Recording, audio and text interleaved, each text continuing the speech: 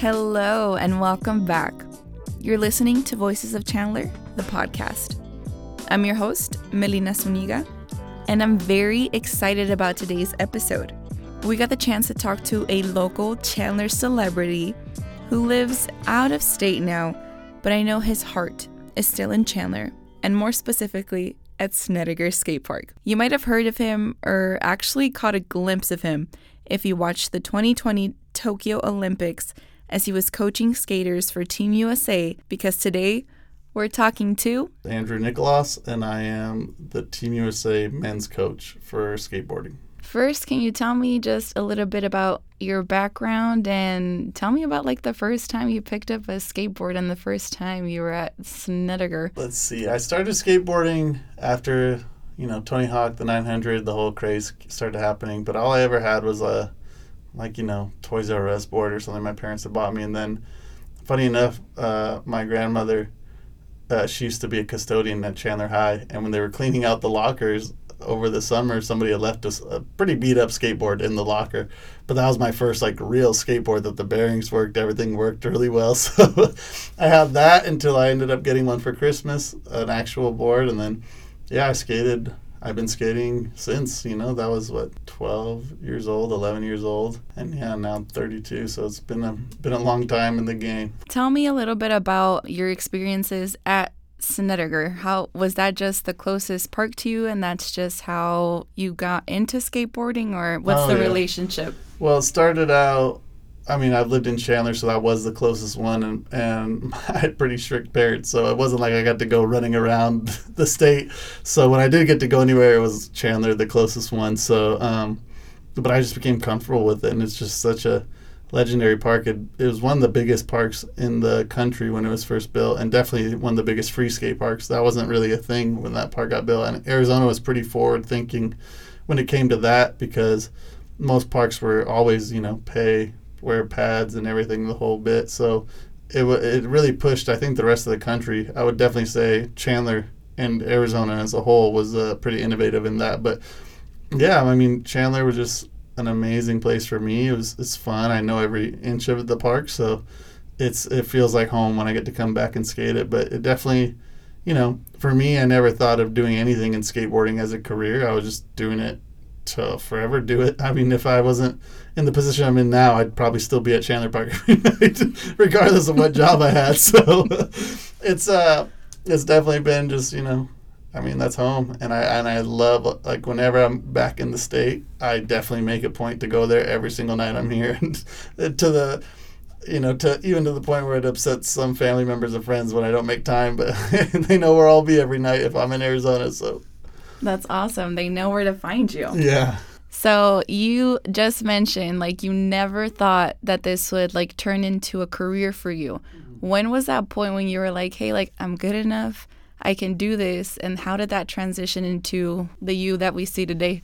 Well, when I first even thought of it as a possibility to make money working in that industry, I was actually in California on a trip, and one of the owners of a big magazine and company, my friend was living with them, so I was like, hey, can I stay a night or two there? I was staying at Camp Woodward, but they had ran out of space. My brother was working there at the time.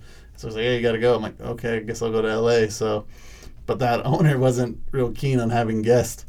And so when he came home, I was like, hey, he was complaining about things he had to get done. I was like, well, I can help you with those things, real easy. So I knocked out a bunch of stuff for him the week I was there, and he was so happy. And then I was going to leave to come back to Arizona, and sure enough, he was like, hey, where are you going? I'm like, home. I don't live in California.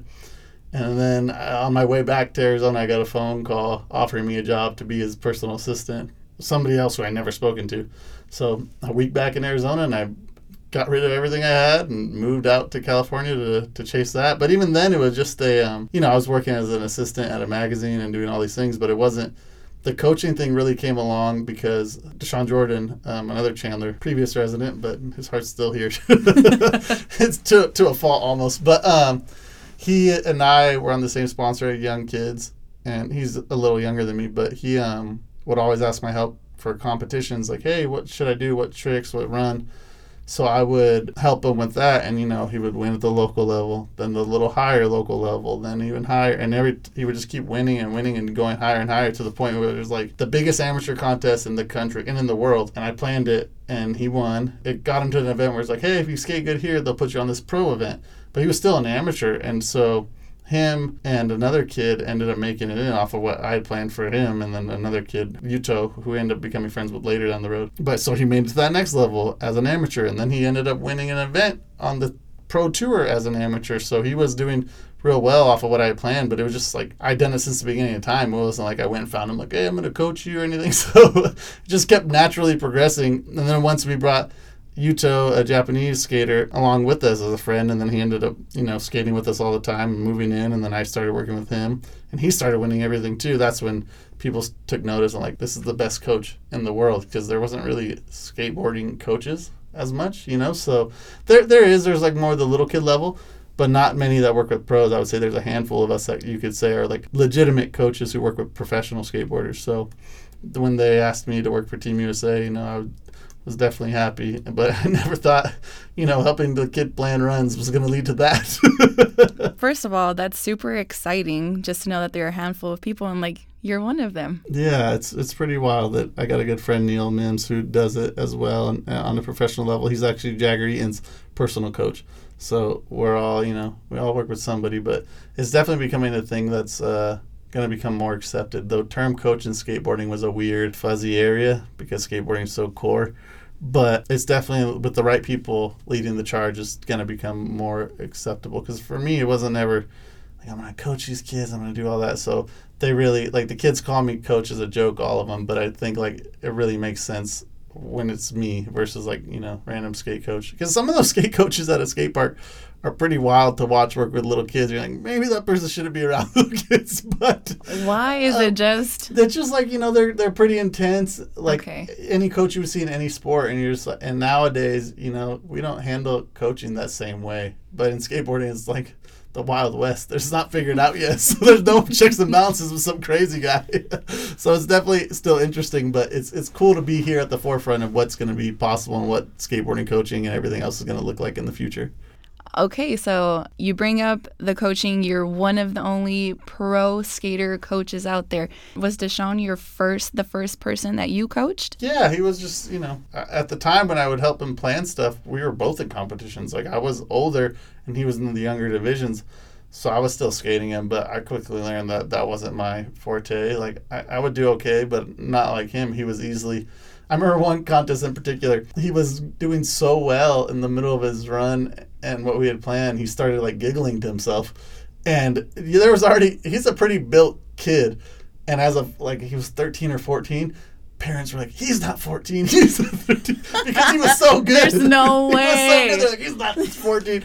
And so I remember to pull him aside, like, I'm like, hey, I know that was easy for you, but you cannot be laughing because these people are already stressing us like you're not even of the right age. But he was just that ridiculously good. So it was just easy to work with him because it was like, hey, do this. And he would just land it. And you're just like, okay, he made me look good. Yeah. But it definitely got a lot more difficult as it went on and on to the bigger levels. Like, he could still land things and stuff, but it's such, it's for massive amounts of money. It's, the pressure's on for qualifying for the Olympics. It's changed a lot of things where it's like you could be talented, but that mental game is really where it's at. And somebody like Jagger Eaton, who's trained his whole life for it, his mental game is really strong. Yuto Horigome, his mental game, just being Japanese and being really, disciplined, his mental game is strong. So it's definitely, that's the future of the sport. I mean, everyone's good. Anybody is good nowadays. It's just more of who can really put aside the nerves and go to work. So it's interesting. For sure. I saw that happening a lot with this Olympics. Definitely multiple athletes throughout multiple disciplines really took their mental health very seriously, as you should. Yeah. Can you talk a little bit about when you got started, what the culture was like versus kind of what it is now? Did you have a coach when you got started? No. I mean, for me, I come from a different generation, but I can appreciate what I came from. Like, there was people telling me, you're doing it wrong, or like, get out of the way and all that. And for me, it taught me how to respect and do things and operate in a different way. Obviously, I would never do that to a kid now. I could teach him off of my example, and it's way different, but it worked for me. I'm never going to turn around and say, like, oh, that was horrible, because it wasn't. I learned a lot. But yeah, it was way different, a lot more focused on the core aspect of skateboarding, and if you weren't core, you weren't accepted. But I think there's a way to manage being still true to skateboarding and being accepting of opportunities like the Olympics or big sponsors and things. Like, we shouldn't ever look down on someone because they're trying to make a future for themselves. But it happens a lot with music and different things. But skateboarding being almost an art, there's definitely that attitude. But it's cool to be core, but I think it's cooler to never have to work a real job in your life. So I'd much rather them set themselves up for retirement than to, keep it core. Who cares? I mean, that's like, it's a hobby that you love turned into something you can make money off of, right? Yeah. So that's pretty freaking cool. 100%. So right now you're decked out in Olympic team swag. So talk a little bit about that experience. First year skateboarding, actually made it into the Olympics. Yeah, that was wild. Showing up, like I said earlier in the day, we didn't know what to expect. So we were having the time of our lives. Like, you get to the room, and the athletes had it even, mind you, I'm a coach, so the athletes had it even more. But you pull into your room, and there's, a bag full of gear that you can wear in the village the whole time. Random gifts, glasses, like expensive Oakley glasses, all these things. The athletes got Samsung phones and all kinds of like crazy things just waiting for them in the room. So that alone was wild for the skaters. Like, I mean, skateboarding sponsors really take care of the kids almost more than I would say any other sport. But, I mean, just to be able to show up like that. And even, most of our athletes, I would say all of them but one, were not on Nike. And so, but at the games, you can only wear and do and represent certain brands. And your brands that personally sponsor you, there's a blackout period that you can't represent them at all. There's exceptions with equipment and things, but you can't post on social about them or nothing. It's all Nike. So even the kids who weren't on Nike were pretty stoked to wear Nike all that week and everything. So that was a trip. And then obviously there's like a big, a mess hall for the food, and just endless food 24 hours a day. And it was just such a wild, different place. And when they say a village, it's a big place. It's like a bunch of buildings for, like, here's our USA building, here's Team China, here's Team Great Britain, and then the smaller countries would mix in. But there was like 20 or 30 of those type of buildings just housing athletes. It was a really crazy experience. For sure. That's awesome, though. And it's like a one-in-a-lifetime experience. Hopefully not. Hopefully I go to a bunch more. I will be stoked if that was my only one. But no, Paris is around the corner now, with obviously COVID pushing things a year. Now it's only 3 years in between, which adds to the stress and the mental game already. Like, oh, here we go. They're talking about qualifiers in 2022. I'm like, oh, here we go. For sure. So since it is the first year, no one really knows the behind the scenes that goes on to qualify for skateboarding in the Olympics. Mm-hmm. Can you talk a little bit about that process? I think it's going to be an ever-changing one, but for this previous Olympics, it was supposed to be a 2-season qualification. It was going to have, I think it was like 4 contests in the first year, with only certain, your best finishes from your top 2 finishes of the 4 or 5 we had in the first year, and then it was going to be your top 3 or 4 from the next year. And it was going to be like 7 or 8 competitions around the world. We travel, it's all international events with everybody there. It's not like you're qualifying only against Americans. You're there against everybody. So it was supposed to be a ton of events, but after COVID, they had to shrink things down to, like, I think it was just the last 2 events of the year. Yeah, it was a contest in Iowa, Dew Tour, and then there was the World Championships for Street Park. Didn't even have a World Championship, so it was just 2 events. So Jagger was kind of outside of that, last spot, and he needed to get 4th, and then Deshaun needed to do a little less good than that, and then another skater, Jamie Foy, had to do not so well. And literally the stars aligned for Jagger to make it. If, Deshaun would have finished 2 spots higher, he would have made it versus Jagger. So it really lined up for Jagger, and it came down to the last trick in Rome, and he ended up landing a pretty difficult trick on his very last attempt. And he had injuries and everything he was dealing with, so it was definitely meant to be, because it's skateboarding. Anything little teeny goes wrong, you're totally missing the trick. So that amount of pressure was so much more than even the pressure he had to deal with at the Olympics. And then because of his injuries, he ended up, like, at the Olympics, kind of just doing what he had done in Rome, which was still good enough for a bronze medal. So he did really well. We were really proud of him. I can't wait to see him 100% healthy at the next one. He's one of those that's really just focused on, this aspect of skateboarding. His family's really excited about Olympics. They come from a gymnastics background.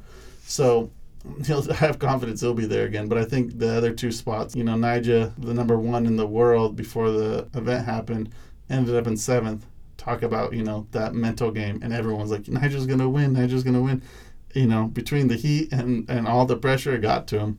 But I would say that, 3 years from now isn't too far. I think he's a little older, like 26, compared to the other guys that are in their early 20s, but he'll still be 29 and he'll be fine for Paris. I think he'll make it. So, but it's definitely interesting. Like earlier in the day, Deshaun was, I think he's number 10 or 11 in the world, and they take the top 20, but only 3 from each country. The American race is really tight to make that team, the Olympic team. Our national team's a little bigger, but it's a pretty wild one. I hope they change it to accommodate more of the best in the world. Maybe one more spot test would be nice, but we'll see. As right now, the qualification process is stressful for all these guys, but it's up to you if you want to do it. There's so many ways in skateboarding to make a career. It's not the Olympics is a brand new way to make a career, but skateboarding is ever changing. So we'll see what's important to brands going into the future. Talking about ever changing. So when you first got started, obviously this is the first year that skateboarding is in the Olympics, but when you first got started, did you ever imagine that 20 plus years down the line, this would be an Olympic sport, something that started off as a hobby? No way, because I remember the age-old debate, is skateboarding a sport and blah, blah, blah, blah. And then, just never even thought, that wasn't where my focus was with skateboarding ever. I love competition, and I'm just obsessed with anything skateboarding. That's why I know competition so well. But if it's anything else, street skating, video parts, all that, these different things, I know that just as well. I've paid attention. I've street skated and filmed video parts myself. Like 20 years ago, it wasn't even close to the focus. But then to think I made it to an Olympic Games off of my love for skateboarding. And I've had friends and family and people try to make the Olympics as athletes and stuff. So for me to go, of all the people to end up going to the Olympics in my family, it was me for skateboarding. So it was pretty funny to see that. But no, never ever did I imagine. And even now, I don't know 100% what it's going to do, but I'm glad that the world can see it on this broader stage and maybe start to understand it. When they see a kid skateboarding down the street, skating a stair set or something, maybe not jump to like Vandal or this and that. It's like, they're just having a good time, and that's what skateboarding is, just pushing your limits and having a good time and learning to get back up. That's what I think skateboarding teaches you the most. You'll fall and fall and fall, but you always get back up. So I think it's much more of a positive thing than most communities have felt about it for so long, and I'm glad to be here to help be a voice for that. That was a great answer. Can you talk about the athletes that you coached at the Olympics and how it went for them over there at the games? Yeah, so we had Jaggery and Jake Ilardi and Nyjah Huston for street, for men's street, Team USA, and then for park it was Zion Wright, Himana Reynolds, and Corey Janot. And for me, park is a little more foreign, rather, but it's definitely something I'm still obsessed with. I'm just not as good as I was at street myself, but it was really fun to coach Corey through some pretty crazy moments, like having to adjust on the fly. And I remember being because obviously nobody's agents or managers could be at the Olympics, so I was on FaceTime with his manager, and I just thought I changed up his run in the qualifiers to get to the finals, and he was pretty worried about it, but I had to tell the manager, I'm like, just trust me, I know what I'm doing, which I who knows if I actually knew, but it worked out. So, but he made it to the finals in that 8th spot, and then he ended up going and getting the bronze in the end of it. So it was really, I'll tell you what, it's so fun. And coaching is different now. It's not that, I can't tell each athlete what's the best for them. That I only can work with what they want me to work with them with. So if they don't want me to help plan their stuff at all, I don't, and I'm just there to support and will help with any way I can. But the ones who do like to strategize with me, that's there's no better high than strategizing a win or something. Like, that's the best. So, and that's what I feel like I'm good at. But to each their own. Like, I'm not going to force anybody to plan with me if they don't want to. I'm going to support them any way I can. That's awesome. I love that. Well, thank you for coming in today.